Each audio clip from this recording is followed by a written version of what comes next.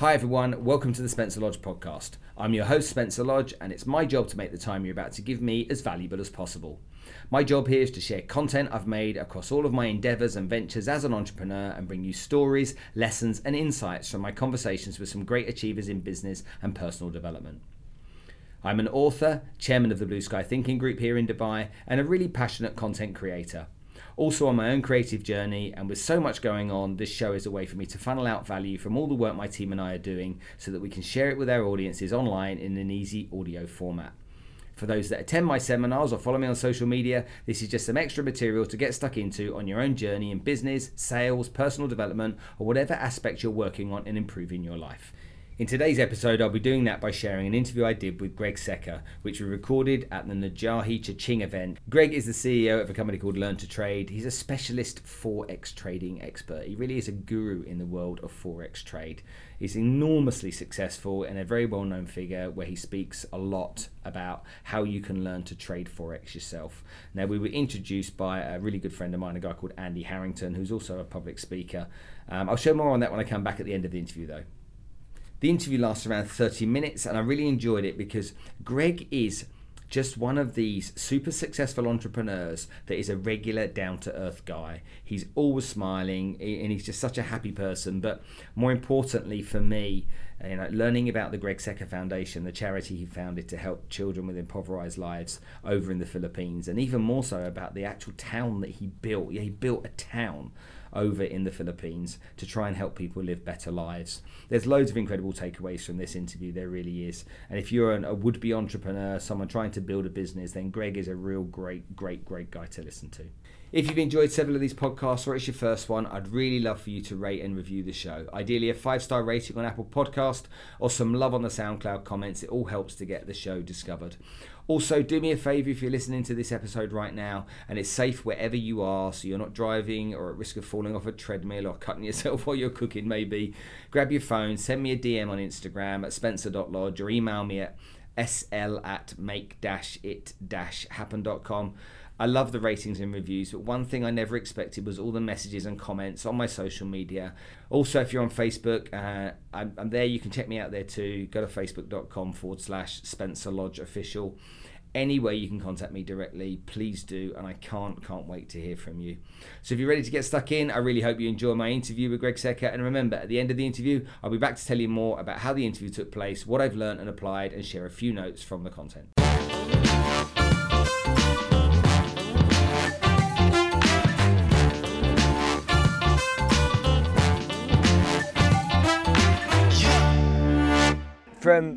From all I've learnt about you before actually meeting you, I've heard you're a pretty successful guy. Okay. So I take it you were born with a silver spoon in your mouth. You had a rich father that gave you 5 million quid like Stelios did for EasyJet, and you then set up a business, made a load of money off the back of the fact that Dad was so successful. Is that the story? Yes, sadly not. I wish it was though. Or do I wish it was? No, I'm glad it's the way it was actually. My dad was quite working class, to be honest. My dad's a Norfolk boy. Uh-huh. Yeah. What did your dad do? My dad ran a very small family run refrigeration business in Norfolk. My granddad was a bit of a lad. My granddad was a jockey. Then he was a racehorse owner. He ran the Queen's horses. He was a bookie. He was a real philanderer. Travelled around the countries, shagging birds and really living the life, My poor grandmother, obviously that relationship didn't work out, but my dad was the youngest brother of 5, and my granddad saw an opening for air conditioning in the UK and was the first importer of air conditioning units. So from like Japan or somewhere? Yeah, from Japan, from China, and America. I think his first units were actually America. When must have that been then? What decade must have that been? In the 70s? Or? No, like 60s, early 60s. Early 60s? Yeah. So, my dad used to sell air conditioning units. So my dad was the youngest of 5 brothers, the good-looking one and the great salesman. And he used to sell air conditioning units to estate agents. Because you think about it, in the summertime, you go and stand in estate agents, they've got no air conditioning, all the sun's pouring in, you're sweating profusely. Yeah. Well, you're not going to buy a house. That's a big purchasing decision. So for the cost of $7,000 to stick an air conditioning unit in, you get your client to stay there longer, potentially buying a property you get 3% commission on. That's a no-brainer deal, isn't it? Absolutely. Yeah, all day long. He flogged it to all of them. That's how he. Yeah, but it was a small-run family business. But Dad taught me how to sell. Dad taught me how to. Dad taught you by kind of like trying the road with him. Being on the road. Yeah, from summer holidays. I was never the kid that got pocket money. I was never the kid that, a lot of kids in my neighbourhood got pocket money, right? Mine was, my dad went, right, I'm going to show you how to make money because you're not getting any pocket money. And I was like, oh, come on, Dad. Because my mum and dad had a nice house. They got a pool in the backyard that my dad built, though. Because he had no money. My mum said, oh, look, my mum was the year of Audrey Hepburn, right? So she wanted pool in the backyard, Saint-Tropez and all that. So Dad, who's like, my mum and my dad have been married 50 years. They're like best mates. My dad actually goes to night school to learn how to put the internal metal system in and the concrete system to actually build my mum a swimming pool. Wow. Then my uncle, who's my dad's best mate, like my godfather, he's a plumber. He goes over to some rich bloke's house whose pool boiler goes wrong, needs a washer fixing. Goes, mate, you're going to have to claim on the insurance for that. Puts it on the back of his truck, drives around Dad. He goes, here you go. So my dad's got this story. He built this heated swimming pool for 350 quid for my mum. So they really scrimped and saved. They really worked hard.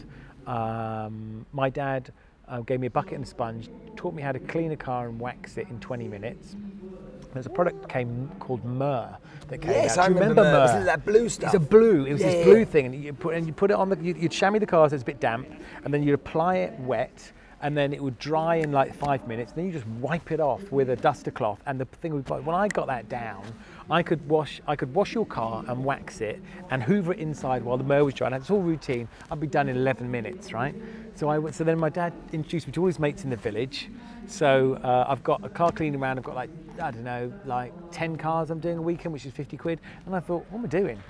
So then I hired 4 kids in the village. I had a car cleaning around. I was making 450 quid when I was 14. Really? Yeah, I was paying them 3 quid and I was taking a tenner a car. So when did that give you that? But then Dad took me out on the road and taught me to sell. And taught me those influencing skills, and my dad was never really made any. He wasn't never rich, but he was okay. But he taught me the value of the pound. Did you, as you grew up, did you behave like a good teenage and adolescent type of kid, or did you rebel, behave badly, get into drugs and booze? No, I didn't do any of that. My sister did. So she was the bad kid when she was young. She was the one that left home, did all the crazy stuff. And I was born on the same day as her, 3 years younger, so I watched it and I was like, that's what not to do. Yeah, so she got herself, she's amazing, but she is like a firecracker. She lives in LA now and she's just larger than life, my sister. But she did make all the mistakes. And I was like, look, I don't want to go through life like that. So I went to university. I was the only cousin out of 13 to do that. Which I did well, but I was never going to be an academic. I wanted to get into business. I was desperate to do that. But Mum and Dad were like, look, we reckon we could get you into university. We can afford to put you in a good school. And so I did it. I followed it through, and I actually came out, got a really top degree, and I won what was called the Professor Lamming Prize for the student that submitted the best dissertation in animal physiology, if you can imagine, right? And I got a PhD to do veterinary, and I was like, I went, Dad, what do you reckon? Should I go and do, I can go to Edinburgh and do my PhD. Dad won't get a job. I went, really? And he said, well, look, son, you're 20 years old now. I was working when I was 14. I'm not really going to fund you through university, so you're going to have to work while you're up there as well. And I thought, working, doing a PhD, I might as well just going to work. Because I really didn't want to be a doctor. I'd seen the business world. IT was getting big. This was the early 90s. So all my mates weren't in my year. They were masters, they were PhD, they were postgrads, right? Yeah. I used to always knock about the boys who were a few years older than me because they had more to say and they were more interesting. And my mates were earning, they'd done a bit of IT, and they were IT consultants earning £1,000 a day, working for, do you remember Siebel? Yeah. Before the first CRM? I don't know what Siebel, but I think Oracle bought them or something, but my mates were like Siebel consultants earning £1,000. I'm like, £1,000 a day? They were like, yeah, Craig, get into it. I'm like, right. No-brainer. No-brainer. So I dropped as many modules as I could in my degree, took as many IT ones out. And then I'll never forget this, I was like smoking a cigarette, right? Because we always used to smoke and drink in those days. And my dad phones me up, and I've just done my last exam, and it's that gap between you've just finished your finals and getting and graduating, right? And you've got nothing to do but just party all the time. And Dad calls up and says, "Son, I want you to know that I've just sent you your last 50 quid in the post." And he goes, "I don't care if you become a bum or a billionaire. I'll always love you, but that's it. You've had your last." And I put the cigarette out, and I went, "Holy shit! Like, I've got to actually do some work, right?" I was panicked. So I phoned up my mate Rob Crisp.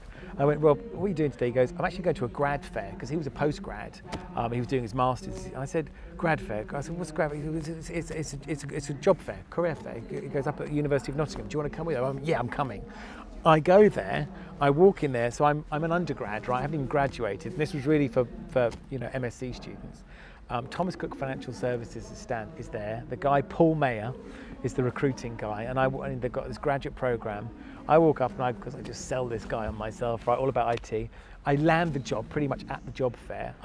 Before I graduate, I've started work, right? Yeah, I've started work, and I'm on this graduate. And Thomas Cook Financial Services. Thomas Cook was a big holiday company. Yeah, they used to be the people who do your holiday foreign exchange, didn't they? Exactly. So if you think about it, so people think Thomas Cook was the big holiday. 96% of their money came from commercial foreign exchange.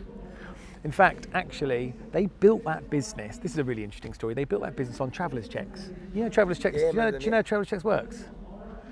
So you buy the traveller's checks, right? They've got your cash. And the moment from when you buy those traveller's checks, which is normally 2 or 3 weeks before you go on holiday, or at least that was in the old days, They right? put the money in their account. They put the money in their account and they trade it on the money markets, right? Better still if you never cash your traveller's checks. So in disasters, like in war, they'll go and sell a country like Iran or Iraq, they'll go and sell them white label traveller's checks just to protect people's money, to lock it in. So, because they know that when you go to war with the United States, you're going to get decimated, and your money's going to be worth nothing. So you can peg your money to like a bond, if you will. Yeah. And when the war's over, it's better than putting money under your mattress. Yeah. And what's interesting is that the biggest disasters in history caused Thomas Cook to really flourish. How weird is that? They made their money. So you think about it like this, right? If you put your think of a time in history, think of a great disaster in history where people would have had traveller's checks that they never cashed. Oh wow, there's loads. Well, there's one big one, which really put Thomas Cook on the map. Which was what? Sinking of the Titanic. Oh really? Yeah, because there was they never cashed them. There's 2,000 rich people, right? It was all the traveller's checks. glitterati, right? All the first class passengers, all the second class passengers, they all had traveller's checks. Thomas Cook traveller's checks are all sitting on the bottom of the Atlantic right now because while the passengers got off, their luggage and traveller's checks didn't, and it's all on the bottom of the Atlantic. And that was millions of dollars back then, which is worth billions of dollars now. And so I worked in that industry, and So Jordan, just to explain the environment. So you go for this job interview, you get the job. Where do you go to work? So I go to work in Peterborough, first job, right, which is their big Thorpewood campus, right? And I start working in the idea was they moved you around the business, right? So I started in global strategic marketing, which was brilliant, all the 18 to 30 holidays and all that. And I was like, and then they said, we're actually going to put you in the foreign exchange department. I was like, okay. So I walk on there, and this is like, so let's just timestamp this. This is mid-90s, right? So the internet's slow as a dog. Your internet's on a 28 modem. Do you remember those days? Yeah. You remember you're loading your operating system with floppy disks, right? And it's Windows 95 and all that. Yeah. And I'm walking on there, and everyone's and broker dealers. So a broker dealer would be, let's say you work for BMW and you worked in the Treasury department, and you've got to sell, you've got to send $20 million to the United States to buy parts to build cars, right? And you're in German. You're in euros or you're in Deutschmarks, right? It would have been Deutschmarks actually back then. And so your dealer you'd call up to Thomas Cook because the bank would charge you 50 basis points wide to do it. I mean, banks were terrible. Thomas Cook was the largest non-bank foreign exchange supplier in the world because whilst we had the travel business all around the world, of course, we had foreign exchange and traveller's checks around the world to support that business, and that's what then became a global network of currency trading for the Thomas Cook Group, which was you either used American Express, Travelex, or Thomas Cook outside of your bank, and you would get a much better deal. Rather than paying 50 basis points, you'd get 10 basis points wide, which when you're sending 20 million euros $20 million to the United States, that's the difference between the trade costing you in commission something like 30 grand and 5 grand. Well, it's worth it, isn't it? When you think about it. And people who are savvy treasurers on behalf of big companies like that don't do it through their banks, or at least they do a good deal with their bank. So of course, our dealers are on the phone all the time. Do you want to send you sending any dollars today? What are you got to do? And you're saying, yeah, I've got to send $40 million to the States. I've got to send $50 million to Australia. And we go, okay, well, what spot rate do you want? And you'd say, I want that. And then they go, I can't really do that. We can get you there. And you'd be like, okay, now. And I walked into that world and I was just like mesmerized. Was that because the banks were so lousy at their rates or so greedy that it made it really easy to undercut them? Yeah, banks have always worked on client stupidity, right? I mean, banks work on client inertia, which is, inertia means you open up the bank account, it's too much of a hassle for you to close the account, end all your direct debits and your standing orders. Even if you hate the bank. Even if you hate the bank, stay there, yeah. Everyone hates NatWest, right? Hate NatWest, but you've been with NatWest for 20 years. Yeah, well, look at all the standing orders I've got to cancel. Yeah. And that's why new banking regulations came in, which said you should be able to press one button and have all of those standing orders and direct debits reinstated with another bank within 24 hours, whatever the timestamp is. And that directive came in because they recognized that banks survived on inertia marketing, meaning you were stood still because the hassle factor of moving your bank you couldn't be bothered. And banks leveraged that like you have no idea. So when we were this nimble currency trading provider, we had two functions. We did big offsets, which meant that we traded currency as well as we filled client orders. And I walked into that at a time when the internet was just getting going. And there was this idea, I worked with a guy called Phil Walker in our Toronto trading floor, and he said, I think we can make this business 20 times bigger than it is. And right then we were cutting like 20 million profit a year. And in the time I was there, we went from 20 million profit to over 250 million profit. It was pretty impressive. We built this system called the virtual trading desk, where you were actually at Thomas Cook then, or you'd left by then? No, I was in Thomas Cook then. This was my first gig, right?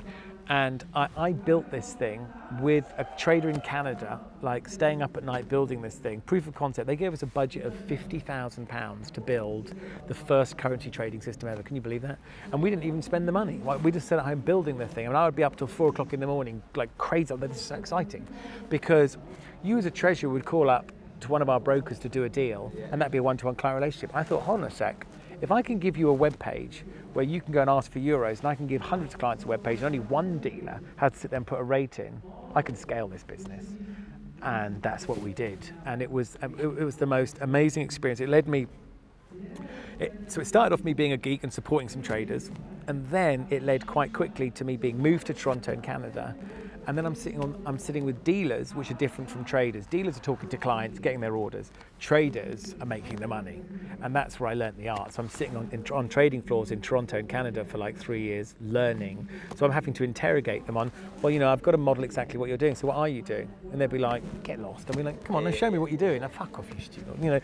Because I was a kid, right? And I'd be getting beaten up by Financial Times, rolled up, and all that. And these are old boys that've been making them. What the IT twat for? I said, I might be the IT twat. This is all going online, mate.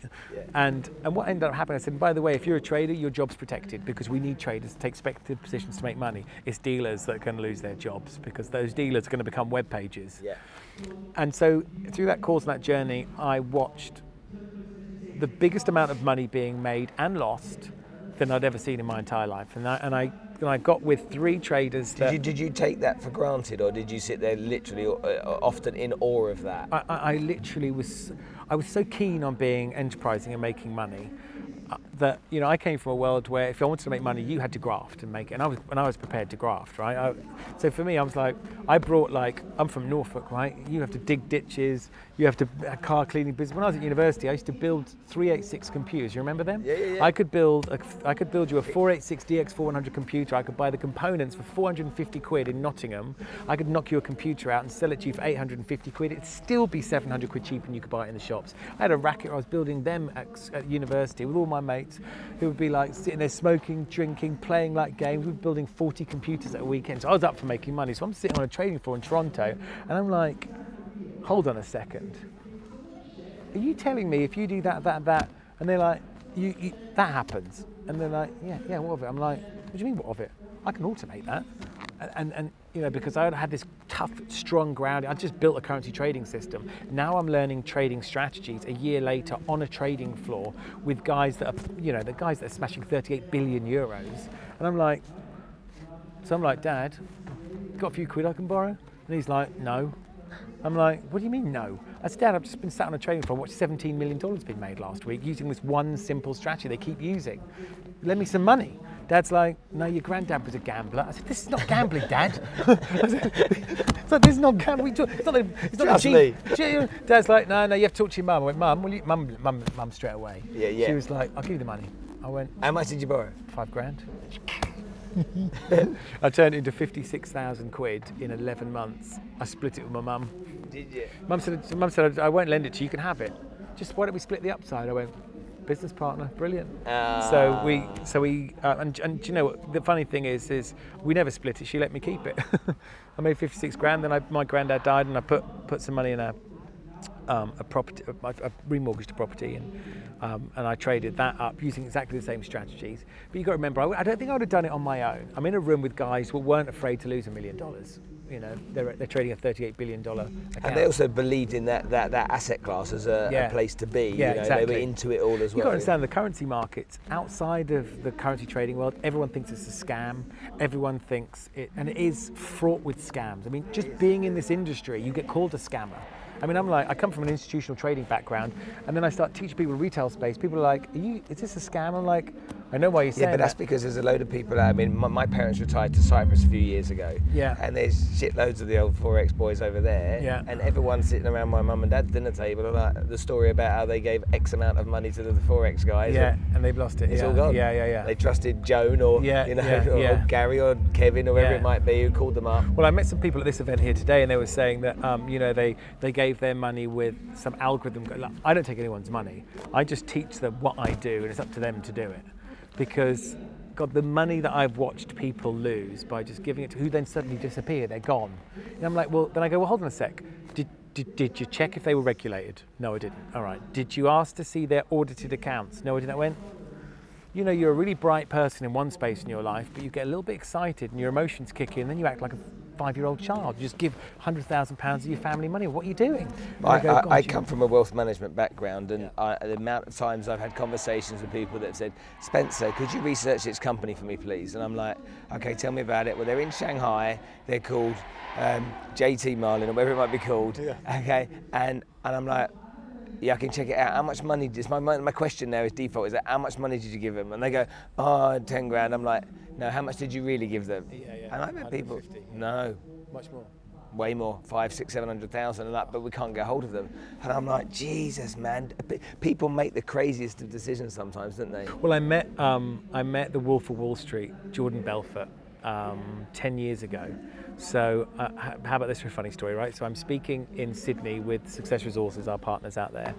And I noticed on the front page of Sydney Morning Herald that the Wolf of, and I just read The Wolf of Wall Street, the book, on my honeymoon in Maldives, right? And so there I am 6 months later, and it's like, oh wow, The Wolf of Wall Street, Jordan Belfort is speaking in Sydney. I'm going to go see him.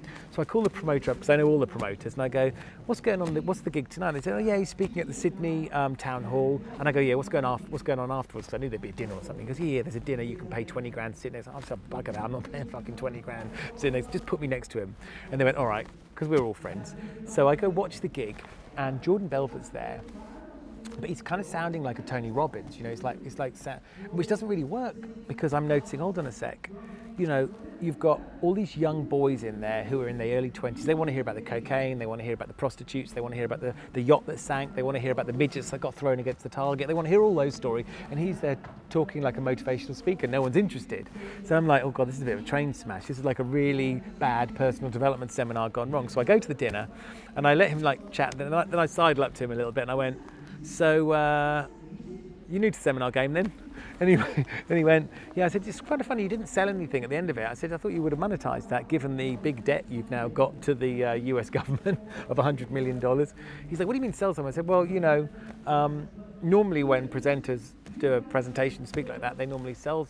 He goes, what can I sell them, right? So he wanted to know it. And I said, well, the thing you're really good at is sales, right? Because and that's why that's what got, that literally was the moment he built the Jordan Belfort straight line sales persuasion system through a conversation with me. I then took him on a tour around England just before, and this was before the film got greenlit. And so I really got to know him, and I was fascinated by him because I'd read the book, and I really enjoyed it. I said, why did so many people trust you with their money? Like, I can't believe, and I said, it was, you scammed people, right? And he goes, well, it was pump and dump, right? That's what was going on. It was penny stocks, and what they did, they reverse stock split those stocks. So they took stocks which were like penny stocks, like pink sheet stocks, right? But they would reverse stock split. You know what a reverse stock split is? So they made these stocks look like they were $4 to $5. Same price Microsoft and Intel was trading at that time. And then they call you up and they go, hey, look, we've got this really hot thing that's moving. So they made the stock look like it was the same in the same breed and caliber as a Microsoft or an Intel. I'm like, man, how'd you do that? Like, how did you really do that? He's like, well, we just got carried away. We just went too far. I said, but he said, the most surprising thing was we weren't selling to stupid people. We were selling to lawyers. We were selling to doctors. We were selling to professional people whose mind just got blown by greed. And it's amazing. And I see it all the time. People's minds get blown by greed, and where they're just, these are people that are, intelligent management consultants, work for PricewaterhouseCoopers and Deloitte, these really bright, intelligent people. Then we'll just take their family finances and trash it. And you think, God, it takes people a lifetime to build an empire. Do you not notice, though, with people when it comes to money, if you ever talk to them about investing money in any way, that actually they might ask polite questions, or they might even look like they're asking deep, meaningful questions about what goes on in the middle, but they just want to know, if I invest this much, am I going to get that much back? Yeah. That bit that goes on in the middle, it's almost like they turn a blind eye to it. Like, yeah, absolutely. It's like, what's the derivative? I don't know. Okay, well, the derivative will get you 20% over the course of the next 6 months. Yeah. Fine. Yeah. It's like, no, it's not fine. Yeah. That kind of thing. And I find that happens a lot with people with money, period. Yeah. Even business people. Yeah. It's kind of like, I'm going to set a business up, I'm going to sell it for X million multiple in the future. And it's like, but... Yeah, what's the bit in the middle? Yeah, and I think it's a little bit like your gravestone. Yeah. It's like you got your date you were born and the date you died. There's this little dash in the middle that it's kind of like, unless you know who you are, nobody knows what that is. That's right, yeah. How did you learn magic? My granddad was, on my mum's side, was one of the founders of the Magic Circle, one of the founding members, should I say. And I loved magic as a kid. So I started collecting magic tricks when I was 4 years old. I've got a Chinese medicine cabinet, right? There's this cabinet with 100 drawers in it, all with Chinese inscriptions on. You pull each drawer out, they're like long, thin drawers in sections. They used to keep all their herbs and stuff in, right?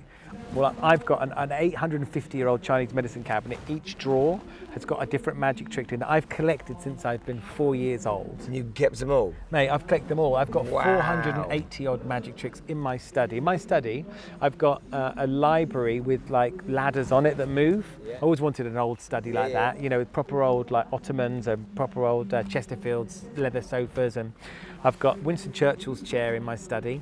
I've got an Andy Warhol on the wall. It's a real old kind of just like this most eclectic, mad thing.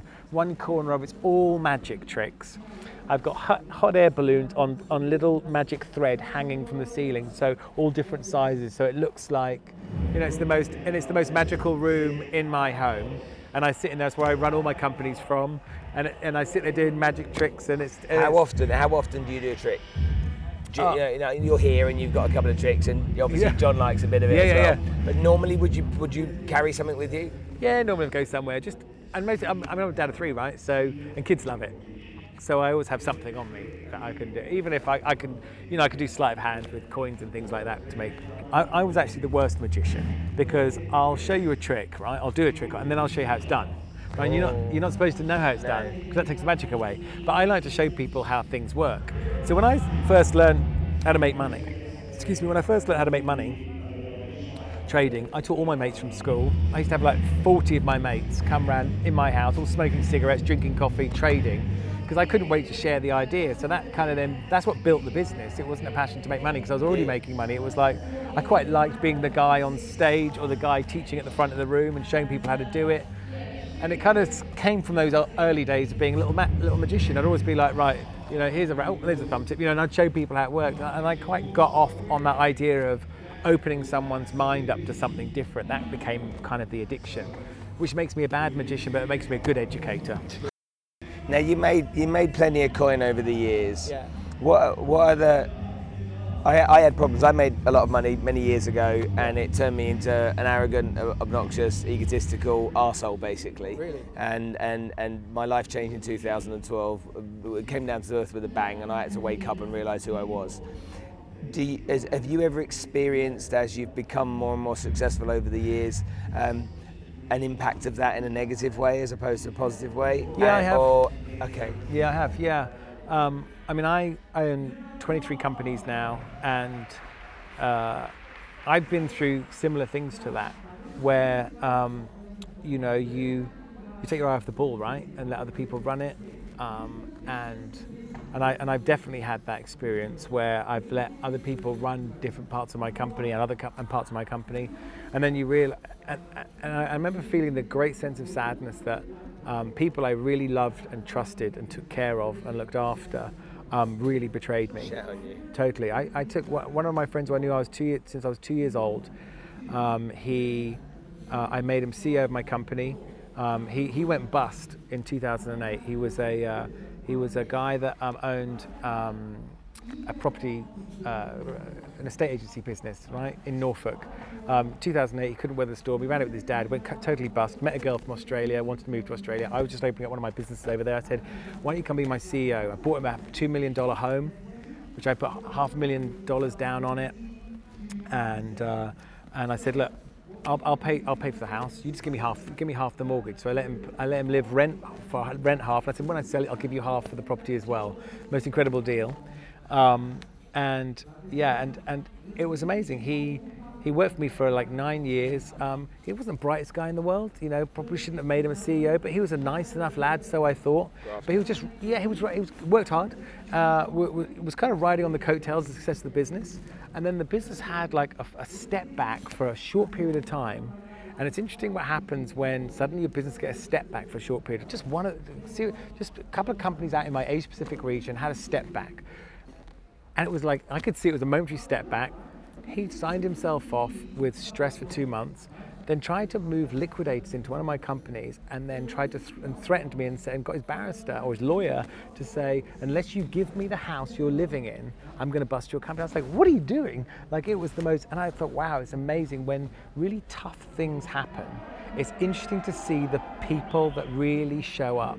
And I found that the most heartbreaking thing was to think, somebody I'd really trusted. And you lose faith in the human race, you do, don't you? Yeah, in those periods of time, chips away. Yeah, it does.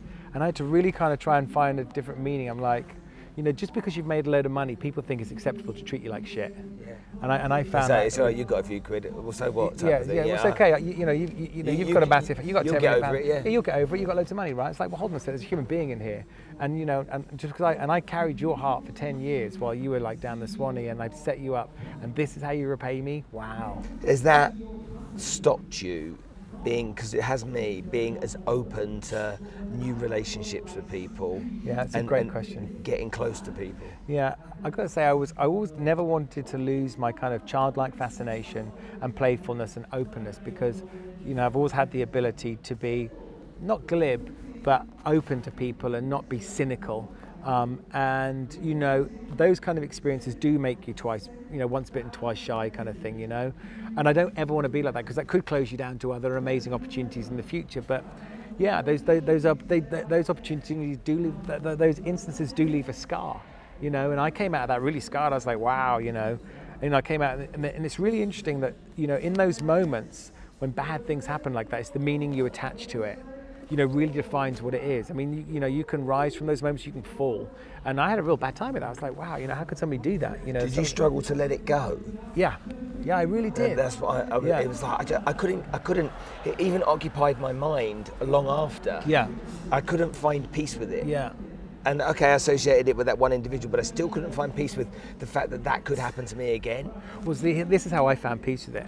I stopped worrying about it happening to me again, and stop worrying about things happening to me, and realize that this is what this person and their life was about, right? And it had nothing to do with me. That's how they live their life, Yeah, but it's kind of like, we should have known that. You've known the guy for many years, so you'd like think, Yeah. You would, But he was a great salesman. He was my best salesman, right? So he was pitching me all the time. He was like, oh, Greg, you're this, you're Greg, you're that. And really underneath it all, and what was interesting for me is that when I took him out of the way, I should have never made him CEO. It's my stupid fault. So then I go in, I start investigating my business. I'm like, hold on a sec. Look at my businesses. I'm like, this is not running the way I used to run. There was like money being hidden there. And I was like, oh my God, this is a rat's nest. I mean, it was a rat's nest. Okay, so then did you then look at it and say, did you take the responsibility on yourself and say, I fucked up? Yeah, it's totally my fault. It was 100%. That was the only way. That's the only way I could deal with it. It's the only way I can move forward. Because you know what I learned is that when you blame other people, you remove the power to change it. When you bring it back to your own lap and you go, it's your fault. You made that decision to do that. You should have never done that. You should have kept him as basically a glorified sales guy, nice guy, kept him in his box. Not you give the wrong guy too much power. It's your mistake, Greg. You didn't analyze. And it's like the guy that bets all his money with a currency trader, right? Or the guy that gives all his money to Jordan Belfort. It's like in the cold light of day, if I'd have sat there and gone, right, what am I looking for in a global CEO? And does this guy match? I'd have gone, don't be stupid, of course it doesn't. Dumb, yeah. What am I doing? But you make a decision quickly, right? You think, oh, actually, I really, he'd had a little bit of a run in a couple of Asian businesses. Oh yeah, that's going to work out great. Put them in the role and then wow. Well, it's the whole thing about liking someone. If you like someone, then you find more reasons to like them, don't you? That's right, you're already half convinced, aren't you? You're just trying to give it, you're like, oh, that's not, if you actually just sort of list out and go, what are the most important skills? And you go, wow, he's failing on all of those. Strategic thinking, discipline, all these different. If you've really thought it through, you think, of course not. But yeah, the likability factor certainly greases those wheels, doesn't it? Sucks it in. One last question before we finish. You do a lot of philanthropic stuff, and a lot of people can look at that as being pretentious or for some form of ego play. What meaning does it give to you? I know what you do, and for the audience, you've done a lot of building a village, and you've done a lot of work for the charity and the people in the Philippines that you've worked with. But what does it do for you? How does it make? It just feels good. That's the key. That's all I can say. I've bought all the Lamborghinis and helicopters and all those and home. Yeah, it just kind of didn't have much meaning to it, right? And I thought to myself, we set this foundation up because when I had my first few kids. I thought it would be a good idea. I like the teaching thing, so I did this thing called the Youth Leadership Summit. 2,000 kids a year from 13 to 17-year-olds, and because I'm in the speaking game, so I know all the speakers, like Lisa Nichols, I'll grab her and put her on stage with a load of kids at some point, if she's up for it, because she'd be amazing. And I had this really amazing opportunity where I met all these incredible speakers, and I'd pick up the phone to them, because I'd like to chat to you, and I'd pick up the phone to you and say, would you come and MC or speak at an event or something, because that's how it works, right? Yeah. And I realised, if I could pick up the phone to these guys and say, look, I'm running a kids camp for 2,000, it's called the Youth Leadership Summit, it's a week-long residential programme, I'm paying for everything. Please come speak pro bono. I'll pay for your flights and your accommodation and everything, but really serve these kids. These guys say, yeah. I mean, you're getting people like at Tony Robbins level saying yes. Not that we had Tony Robbins, but we had people of that ilk in the areas of health, wealth, leadership, entrepreneurship. That was amazing. And that got the foundation going. And well, to run a foundation, you've got to register for the Charity Commission. You need structure, you need staff. And then now we're running, right? And I'm like, what should we do next?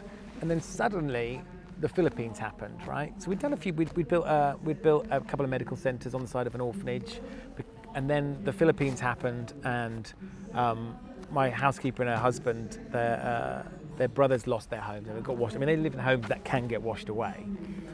It's not like our brick and mortar homes. These are homes which, big flood, and this was the largest ever typhoon to hit landfall on Earth. So I went over there, and I thought, well, rather than doing a Youth Leadership Summit this year, why don't we make a lot more money?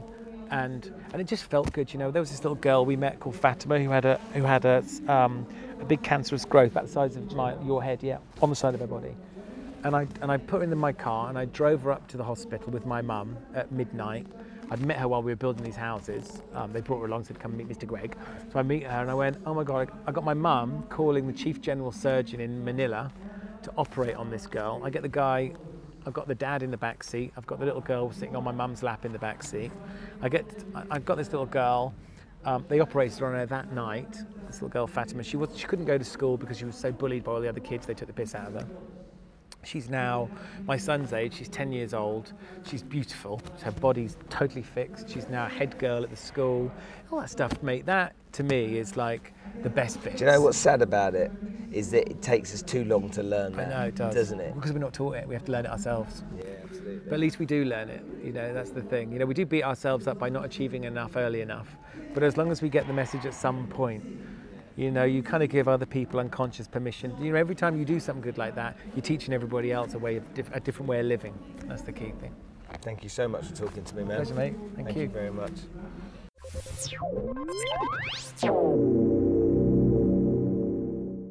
So there you have it, my interview with Greg Secker. I really hope you enjoyed it and it was worth the time, and you learned much more about Greg's story, and it made you feel more confident, you know, that you could set up your own business, or you could, whether it being a trader or whether it was being an entrepreneur yourself, you could go forward and really achieve things, because as we could see from the interview, Greg's just a regular guy and he went out and made it happen. So just so you understand a bit more about how the interview came about, I'd heard about Greg Secker for some time and heard about the success that he'd had. And I was the host and MC and a speaker at an event called Cha-Ching, which was here recently in Dubai, run by an organisation called Najahi. Najahi are the Success Resources equivalent over here in the Middle East.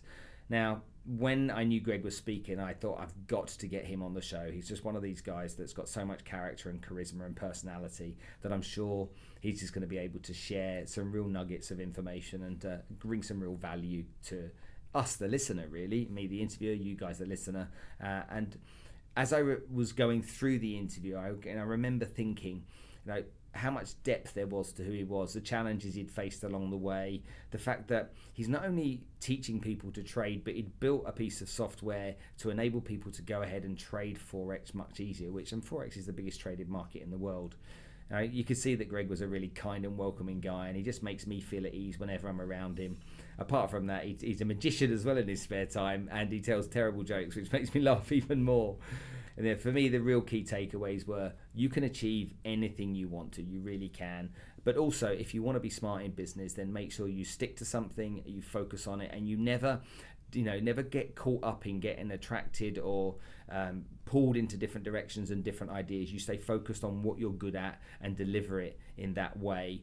And I think that more than anything else, the fact that Greg not only has been successful and made an enormous amount of money, he's turned around and said, right, hold on a minute, I've got enough money for me, I'm going to try and help others. And he focused on doing so, not just with some donations to some charities, but by setting up his own organization and going out there and being very practical with it. And so, yeah, what a great guy. So if you enjoyed this podcast, you got any feedback, as I mentioned, email me at sl@make-it-happen.com, or you can message me on Instagram at spencer.lodge, or via Facebook at the Spencer Lodge official page. Drop me a note, let me know what you think, let me know who you'd like me to interview, let me know what you value from that interview as well, and what your takeaways were yourself. And if you're feeling extra generous, do me a massive favor, because it really matters enormously to me. Okay, leave me a 5-star review on the comments at SoundCloud or anywhere you see this podcast. It would really help to get the podcast out there to more listeners. Thanks very much for your time, folks, and I'll see you soon.